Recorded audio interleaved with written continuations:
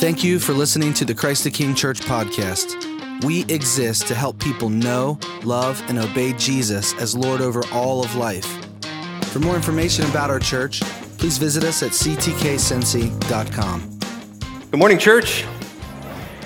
My name is Michael, and I am the lead pastor here, and I'm glad to see so many people here today, especially knowing that many of you may be visiting to be part of baptisms today, which is always such a fun celebration, and we'll be cheering and clapping and having a good time. We'll do that at the end of our service. Before I get started, I want to mention something really quick. We've done in the past a few years ago this month of August reading through Proverbs, and so I'm going to be doing it this August, and simply 31 days in the month of August, and there's 31 chapters in the book of Proverbs, so read one chapter a day. And Proverbs is best digested in small chunks. So I want to read that, and I would invite you to join with me. And I've got on Facebook and Twitter, I want to take every day just a brief one proverb and post a reflection about it. So if you'd like to join me, I'd love to have you do it with me. Right now we're in a series in the Gospel of Luke, and we're at the section of the book where we've reached the trial of Jesus, the trial of Jesus. This trial is going to result in the crucifixion of Christ. And so the Jewish authorities have conspired with the Roman authorities to commit the greatest injustice that has ever taken place.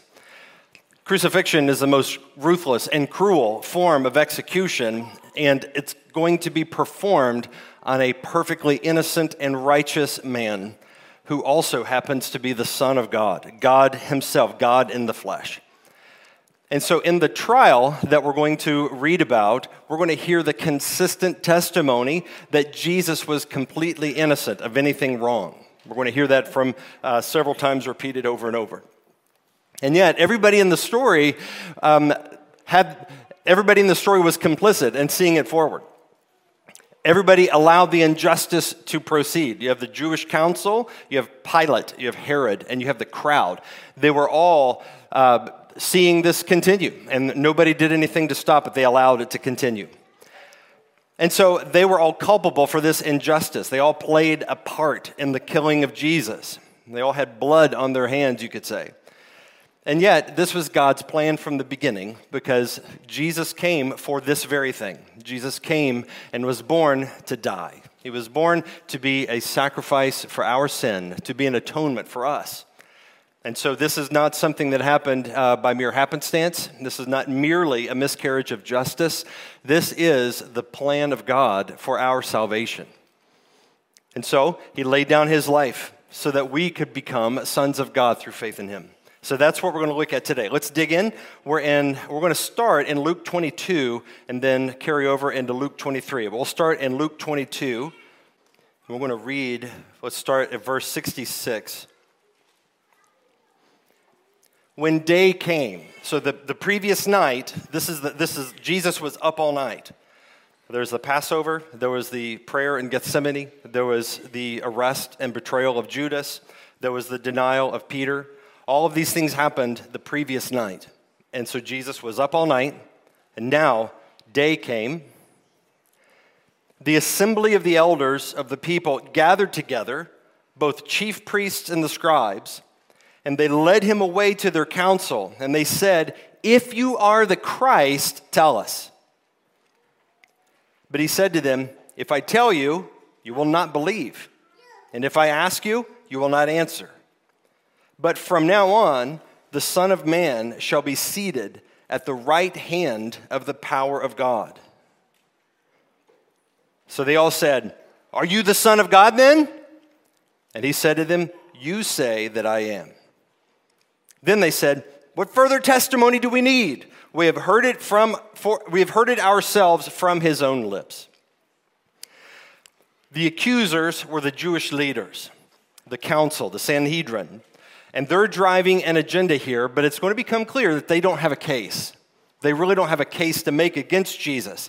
The accusations themselves were of a theological nature. They're asking, do you claim to be the Messiah? Is that who you think you are? And they're accusing Jesus of blasphemy. The answer that Jesus gave was cryptic, but it was clear enough to confirm their suspicions that yes, Jesus was indeed claiming to be the Messiah. And so as far as they are concerned, Jesus has committed a capital offense. He was a blasphemer. He deserved to die. Simple, straightforward. But they did not have the authority to carry out an execution. They were under Roman occupation. And so to execute Jesus, they would need permission from the Roman government. The Roman government would have to be on board. So they're going to bring him before Pilate and try to get Pilate to co-sign the execution of Jesus. Let's pause here for a second. There's a text in the book of Matthew that gives us the motive for what the council was doing. So if you look in Matthew 27, verses 17 and 18, it says, so when they had gathered, now this is jumping ahead a little bit in the story, but it's relevant here.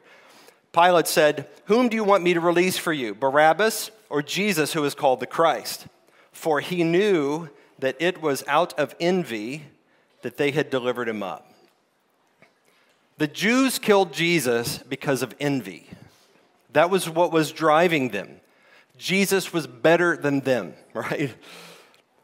Jesus was better than them. So let that sink in. The envy within them is what drove them to murder. He was the one they envied. And Jesus himself they envied Christ. So if you were to give envy a definition, it could mean the grief or anger that is caused by another person's success. It's a very common sin. In fact, it's a bedrock layer type of sin that drives a whole lot of other problems in the world. So the Jewish leaders, they were the ones with clout, right? They were the ones that were in charge. Everybody looked to them for leadership. They were respected. Everybody looked to them to give the answers. And then Jesus came along and exposed them. He exposed them for their hypocrisy, for their duplicity, for their greed, and they hated him for it.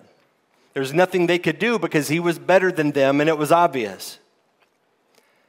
So rather than connect the dots and recognize, hey, this is the Messiah, we should yield to him and follow him because he is the one who should truly be leading us, they were blinded by their envy and their hatred for them. They couldn't worship him because they wanted to be him. They wanted what he had. They wanted his power. They wanted his influence. The 10th commandment tells us, you shall not covet. That's envy. You shall not covet, in the 10th commandment, your neighbor's house or your neighbor's wife or anything that is your neighbor's, it goes on to say. And that's envy. Envy is an inordinate desire for something that is not yours. Something God has blessed another person with that you wish you had and you don't. You envy that person, and that envy stokes hatred towards that person. And it could be anything. You could envy, as the 10th commandment says, your neighbor's house. It could be your neighbor's job, your neighbor's appearance. You could envy somebody else's body. Just think about how much that has become an issue in our culture where people envy the body that they don't have. They envy someone else's body and they want it for themselves. And so they'll even surgically mutilate themselves to have somebody else's body because they envy something.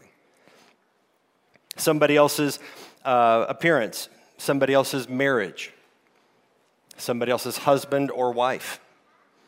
You could envy somebody else's children that, seem to surpass your own children in some way. You could envy somebody else's intelligence or their talents. You could envy somebody else's vacations, things that they get to do. Envy causes discontent to go up, and it causes gratitude to go down. Bitterness settles in, and hatred grows. All of this is a constellation of issues that happen whenever we envy. So if you see envy in your life, that's sin. That is the sin that led to the Jewish leaders crucifying Jesus. They envied him. So if you see envy in your life, it's time to confess it, repent. But you can fight it with gratitude. Gratitude is the kryptonite to envy because it is the very opposite of what envy represents. It represents a thankfulness for what you have, what you've received that God has given to you. So the more envy that you see in your life, the more you need to be giving thanks. Give thanks for your little house and your beat up car and your body that you're not happy with, whatever you'd want to change about it, your puny income, whatever it is that you envy in someone else, give thanks for what you have, even if what you have is relatively small compared to other people, because there's always going to be somebody in the world that outclasses you in some way. It's unavoidable. That's just the way God has distributed his blessings across the earth. Some people have a greater proportion, and that is God's choice, and that is not our place to judge how God has allocated and given his gifts to people. So give thanks for what you have. Gratitude is key to fighting envy. Well, let's keep moving. We're now in chapter 23, verse 1. Then the whole company of them arose and brought him before Pilate. So the company of the Jewish leaders, they said, we've seen what we need to see. We just need to find the authority from the Romans to execute Jesus. So they bring him to Pilate, who was the governor. And they began to accuse him, saying, we found this man misleading our nation and forbidding us to give tribute to Caesar, and saying that he himself is Christ, a king. And Pilate asked him, are you the king of the Jews? And he answered him, you have said so. Then Pilate said to the chief priests and the crowds, I find no guilt in this man. But they were urgent, saying, he stirs up the people, teaching throughout all Judea, from Galilee even to this place. When Pilate heard this, he asked whether the man was a Galilean. And when he learned that he belonged to Herod's jurisdiction, he sent him over to Herod, who was himself in Jerusalem at that time. Let's pause again. So the Romans, they don't care about Jewish blasphemy laws. That's your religion. That's your all's problem. Don't bring that problem to us. So they don't care about the Jewish blasphemy laws, but they did want Jesus dead, and they're really committed to it. And so they need to bring a charge before Pilate that would get Pilate's attention, right? So they bring a more serious charge. They accuse Jesus of sedition, of plotting a revolt against the Roman government. So they present Jesus as this political revolutionary, this Che Guevara kind of guy, who's going to fight back the system and, overthrow the government and be that kind of guy, just supplant Caesar as the king. But Pilate, he's not stupid. You don't get to be where Pilate is and be a complete moron. He could easily see that the Jewish leaders were using him to dispose of an enemy. And so Pilate was content to let their plan backfire on them. It was obvious to him Jesus had done nothing wrong. I mean, he said it himself. Verse 4, I find no guilt in this man. Now think about this. Pilate is the highest authority there. He is the guy that has the power to guilty, not guilty within himself. He could declare it. And since he said, verse 4, I find no guilt in this man, that could have and should have ended the matter. The judges declared he's not guilty. He didn't do anything. And it's important for us to notice that this is the Roman governor. It'd be like Governor Mike DeWine saying, no, this person's innocent. I mean, it's like that is a man of that sort of power. And he's saying this is an innocent guy. So it should carry a lot of weight that he said it. And that is important theologically because we're getting multiple attestations of the innocence of Jesus. We have a Roman governor declaring Christ is innocent and righteous. That's a part of the theology of the innocence of Jesus, that he was a righteous man. And even the Roman governor, who had no interest in the matter, is saying he's righteous. So Luke makes this obvious. Jesus was perfectly innocent, completely righteous in every way. But the Jewish leaders, blinded by their envy, their hatred, their disgust for Jesus, they weren't satisfied. And so they mount what essentially is an appeal. They keep pressing the matter. They won't let it go. They keep pushing it forward. And so whenever they mention Galilee, that's where Jesus was from. And that gave Pilate an idea. Herod was in town. Herod is the guy that's over. Herod was a lesser ruler. And Galilee was his district. So he's like, Herod's in town. He's just across the way. Let me let Herod deal with this problem. I'll send Jesus over to Herod and let Herod settle the matter, because this is a Galilee thing. Let them handle it. So the complaint was to let him deal with it, so he sent Jesus to Herod. The issue with Pilate is his ambition. Pilate killed Jesus because of his ambition. This problem with Jesus and the Jewish leaders had the potential to derail his career. Pilate was an up-and-coming leader. He was a rising star. And the area that he was overseeing of Palestine, it was considered a proving ground that could often be a stepping stone, a launching point towards a bigger appointment down the road. But it was a difficult assignment, and it still is, to be honest with you. It's a difficult assignment to rule that part of the world. But if you can succeed in Palestine, then presumably you could succeed anywhere. But if you fail, your career is toast. And so Pilate here has the potential of either accelerating his career or having his career fall apart before his eyes. He could be stuck there with nowhere to go. So how he handles this situation is really key. He's already been on record that Jesus is innocent, right? But the Jews aren't backing down. So now he's got a bit of a political issue here, because the Jews influence the crowds. The people, like the massive population of the area were Jewish people, and they looked to the Jewish leaders they take their cues from them. And so if the Jewish leaders say the word and they stir up a crowd and they get everybody amped up, that's a significant constituency that you don't want rebelling against you, because they can make a significant problem for you. So they could stir up a riot. Or worse, they could stir up a real insurrection.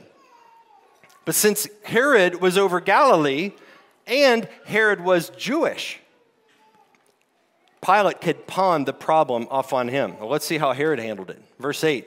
When Herod saw Jesus, he was very glad, for he had long desired to see him, because he had heard about him, and he was hoping to see some sign done by him. He's looking for a magic show. So he questioned him at some length, but he made no answer. The chief priests and the scribes stood by, vehemently accusing him.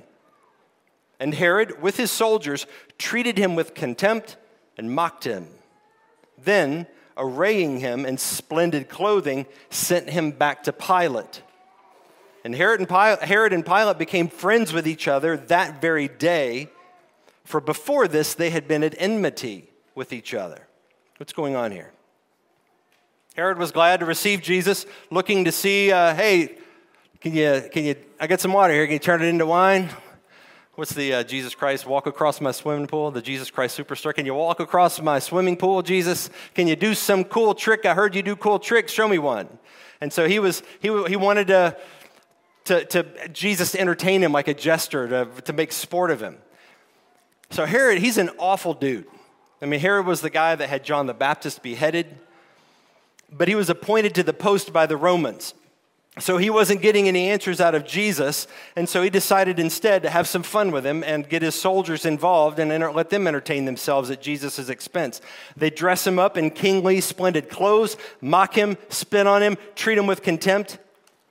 And ironically, the shameful treatment of Jesus by Herod became the basis of reconciliation between he and Pilate. He and Pilate became friends after Herod treated him this way, which may not be obvious on the surface why that would mend fences between these two guys. But here's the thing. Herod did Pilate a favor. We've already seen Pilate did not want to execute Jesus. Pilate thinks Jesus is innocent. He's already said so. He's already declared him innocent. The Jews then are insisting that Pilate execute him. So what Pilate is thinking is that he'll send him to Herod, and then Herod mistreats Jesus. He humiliates him, and that mistreatment of Jesus should have appeased the Jewish leaders. I've given you your pound of flesh, guys. That we've mistreated Jesus, we've mocked him, we've humiliated him, but he's an innocent guy. What more do you want? So Jesus was publicly mocked and humiliated. The Jews get vengeance on Jesus. Herod does the dirty work of actually giving the order. Jesus gets taught a lesson. You don't mess around with the Jewish leaders or something worse can happen to you. And Pilate looks like the good guy. Win, win, win. Everybody goes home. That's what Pilate's thinking. And so Pilate and Herod, that reconciled them. Pilate's like, hey, thanks for humiliating Jesus that way. You kind of took some heat for me. That'll protect my career. And you gave the Jews what they wanted. You see what I'm saying? It's like it helped them to mend that relationship. So all he needs to do now is call the court back into session, reconvene, formally announce the verdict, and send everybody home. Verse 13. Pilate then called together the chief priests and the rulers of the people and said to them, "You brought me this man as one who was misleading the people. And after examining him before you, behold, I did not find this man guilty of any of your charges against him." Once again, he says the same thing. I did not find this man guilty of any of your charges against him. Neither did Herod. So you have Pilate saying Jesus is innocent, and Pilate saying Herod found him innocent too. Everybody that's examined Jesus hasn't found any problem with him. So Herod sent him back to us. Look, nothing deserving death has been done by him. I will therefore punish and release him. So Pilate publicly testifies, and testimony was a big deal because they didn't have videotape. They didn't have audio recordings. They didn't have deep fakes. They just had testimony. So-and-so said it happened. So when Pilate says this, that's huge. He's giving testimony from the highest official in the land. Jesus is innocent. Herod concurred. But just for good measure, let's go ahead and punish him. Let's give him a good beating so Jesus will learn never to do this sort of thing again, and he'll go off quietly and, disappear and not be trouble anymore. So Pilate is being very shrewd. He's very smart. He's shown himself to be reasonable. But now comes the real test. But that's the Jewish leaders. But they all cried out together, "Away with this man, and release to us Barabbas," a man who had been thrown into prison for an insurrection started in the city and for murder. So this dude is guilty of an actual insurrection that actually happened and for murder. That's what Barabbas did. Pilate addressed them once more, desiring to release Jesus, but they kept shouting, "Crucify! Crucify him!" A third time he said to them, "Why? What evil has he done? I have found in him no guilt deserving death. I will therefore punish and release him." But they were urgent, demanding with loud cries that he should be crucified. Don't miss this. And their voices prevailed. So Pilate decided that their demand should be granted. The tradition, you release one prisoner per year at the start of the Passover feast. They demanded the release of Barabbas, a condemned prisoner who was found guilty, who was convicted of murder and insurrection. And so now Pilate is torn. He knew Jesus was innocent. He knew Barabbas was guilty. And so he's resisting. But the crowd is pushing him. The Jewish leaders, they know Pilate is weak and ambitious. If they just keep pressing, they can wear him down and they can get their way. If they just shout long enough, if they just create enough havoc, if they just protest a little longer, eventually he's going to get so stressed out that he's going to give in to their demands. So Pilate was the one, we can't miss this, Pilate was the one who had the authority to render the verdict here. And he's already rendered the verdict, but it was not good enough. I mean, like, he had a mob demanding their own vigilante justice against the man that they envied. But he had the power to make the call. He knew the right thing to do. He had already shown himself willing to release Jesus and declare him innocent. He wasn't confused about Jesus' innocence. He was already clear about that. His failure was his cowardice. He caved to the mob. He let the mob shout him down to get him to go against his conscience and to actually release a murderer and an insurrectionist and condemn a righteous man. But just think about the power of the mob and what a mob can shout us into, the sort of compromises we can make by the demands of a mob. An irrational, crazy, insane mob can take an otherwise reasonable guy and get him to violate his own principles, his own morals, his own conscience.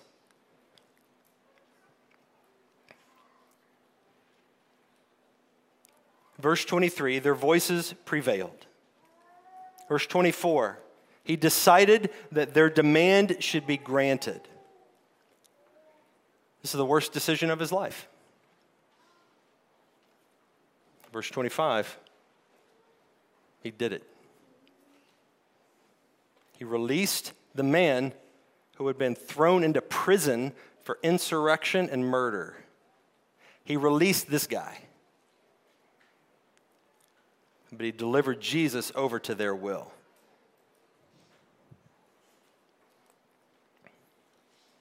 Pilate executed a man he knew was righteous. Pilate freed a man he knew was guilty. This is the textbook definition of injustice. It could not be any clearer. And Pilate paid for it with his soul. He did it to please the crowd. He had the power to protect the innocent, but instead he placated an angry mob. A fickle, irrational, angry mob. C.S. Lewis famously said that courage is not its own virtue. Rather, courage is the form of every virtue at its testing point. So courage doesn't exist on its own in a vacuum. Courage is the form that every and any virtue can take when it is tested. So we read right up to the very end of the story, and it looks like Pilate's a decent guy, right? But it looks like a decent guy because he's not really being tested significantly. Sure, I'm sure he's had to deal with people that disagreed before. But Pilate seemed like he was genuinely afraid of what the mob might do. He was genuinely afraid of dealing with the consequences of not caving to the mob. And so whatever seemingly reasonableness he might have had broke, and the crowd broke it. He was a coward. And his cowardice exposed him as not being a virtuous man at all. You know, it's always troubled me reading through the creeds, the Apostles' Creed, suffered under Pontius Pilate. When I read this, I'm like, Pilate seems like a sympathetic guy. I think it's because I've missed the cowardice of Pilate. I've missed just the gravity of what he did. It's like he condemned an innocent man when he alone was the guy that had the authority to bring justice and to prevent this sort of thing from happening. He failed his post. He failed his nation. And he failed God, even though he wasn't a believer. He failed God, and he paid for it. But the angry mob showed everyone what he was really made of. He was a weak, cowardly, ambitious man who was willing to have an innocent man condemned to execution in the most cruel fashion because it was expedient for him. It would advance his career. It would settle the mob. It would calm things down.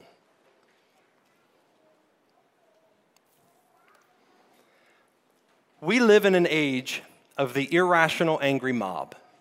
Do we not? People get afraid. They get anxious.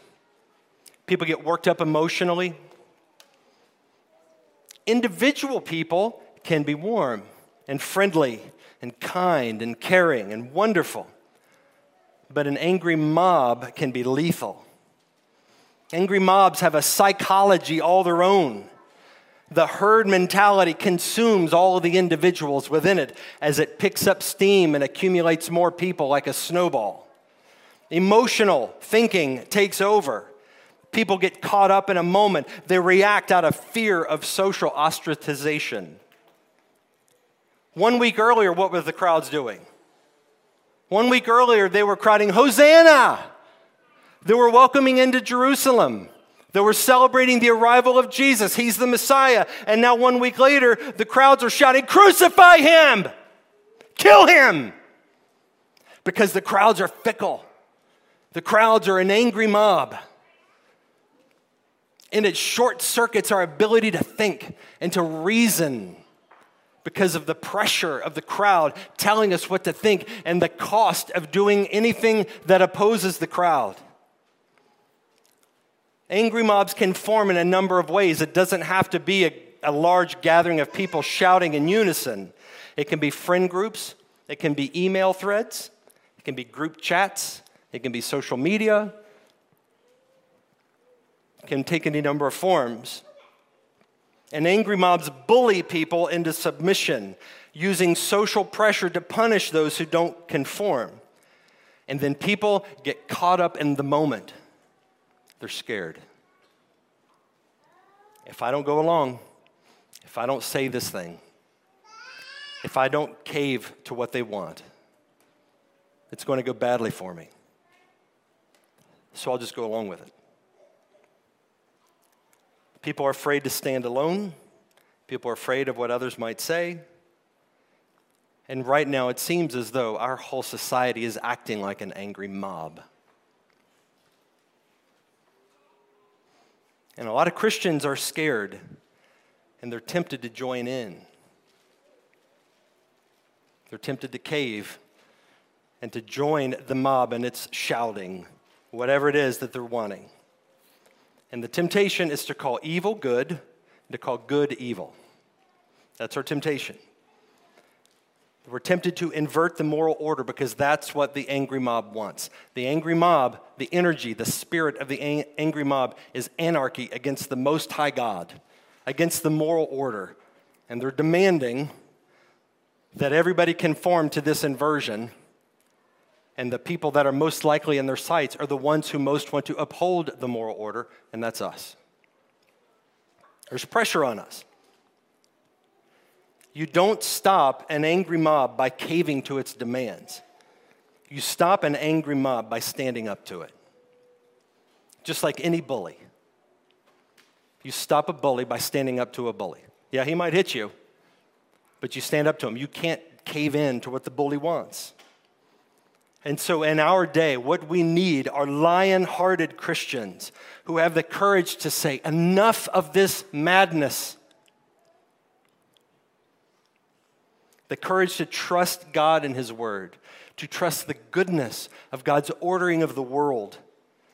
The courage to stand alone, to promote that which is good, to oppose sin. Now here's the cool part. Courage is contagious too. Just like the madness is contagious, courage is contagious. You find one that stands alone.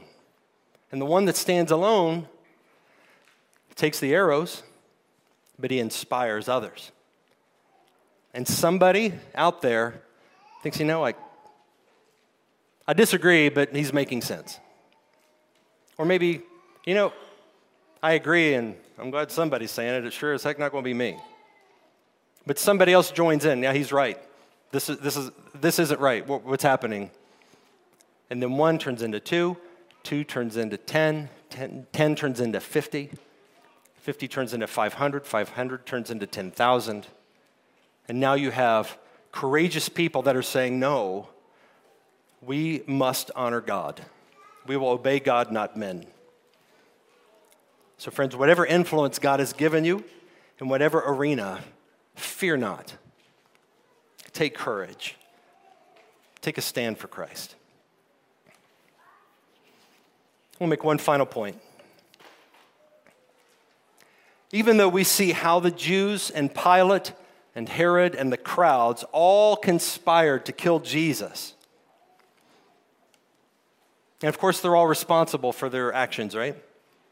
The Jews, Pilate, Herod, the crowds, they're all responsible for their sin. They're all accountable to God. But they merely demonstrate a simple fact that all have sinned and fall short of the glory of God, do they not? That includes us. I don't know what I would have done if I were there. It could be that I would have been in the crowd shouting, "Crucify him." I don't know. What I do know is that I'm capable. I'm not above that. I'm not immune to that. None of us are. All have sinned and fall short of the glory of God. So we are no better than them. We are sinful. We're rebellious. We are wicked. We are unjust. There is not a single righteous man or woman in this room, not even your babies. None of us are righteous. We are all fallen short of the glory of God. But here's the thing. Jesus is not merely a victim of injustice.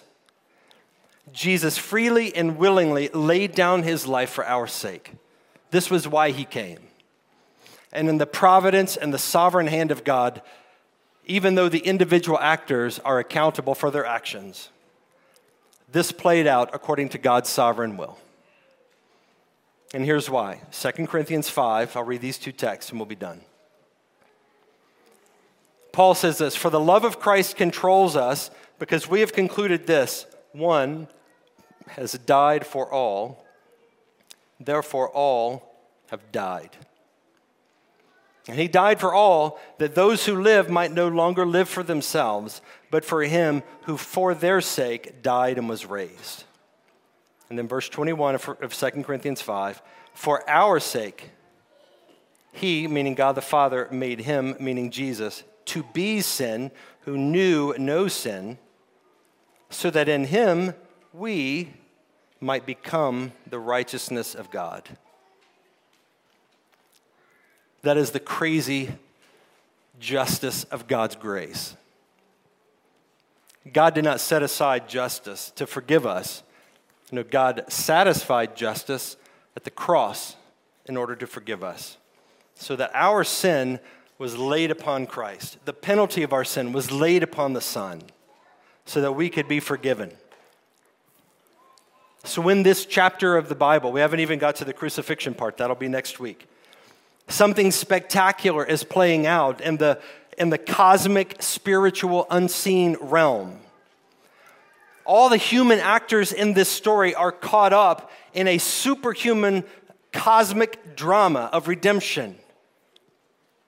The evil principalities and the powers in the spiritual realm are just starting to get a taste of victory. They could smell it. They could taste it. They know that once he is nailed on that cross, it's theirs. They've won.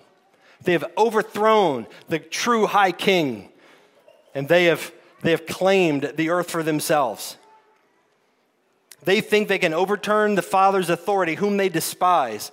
And so the injustice of this trial, the crucifixion that follows, is setting the scene for a cosmic showdown where everything that they expect to happen is turned on its head, because it is the victory of Christ that was secured at the cross and in his subsequent resurrection.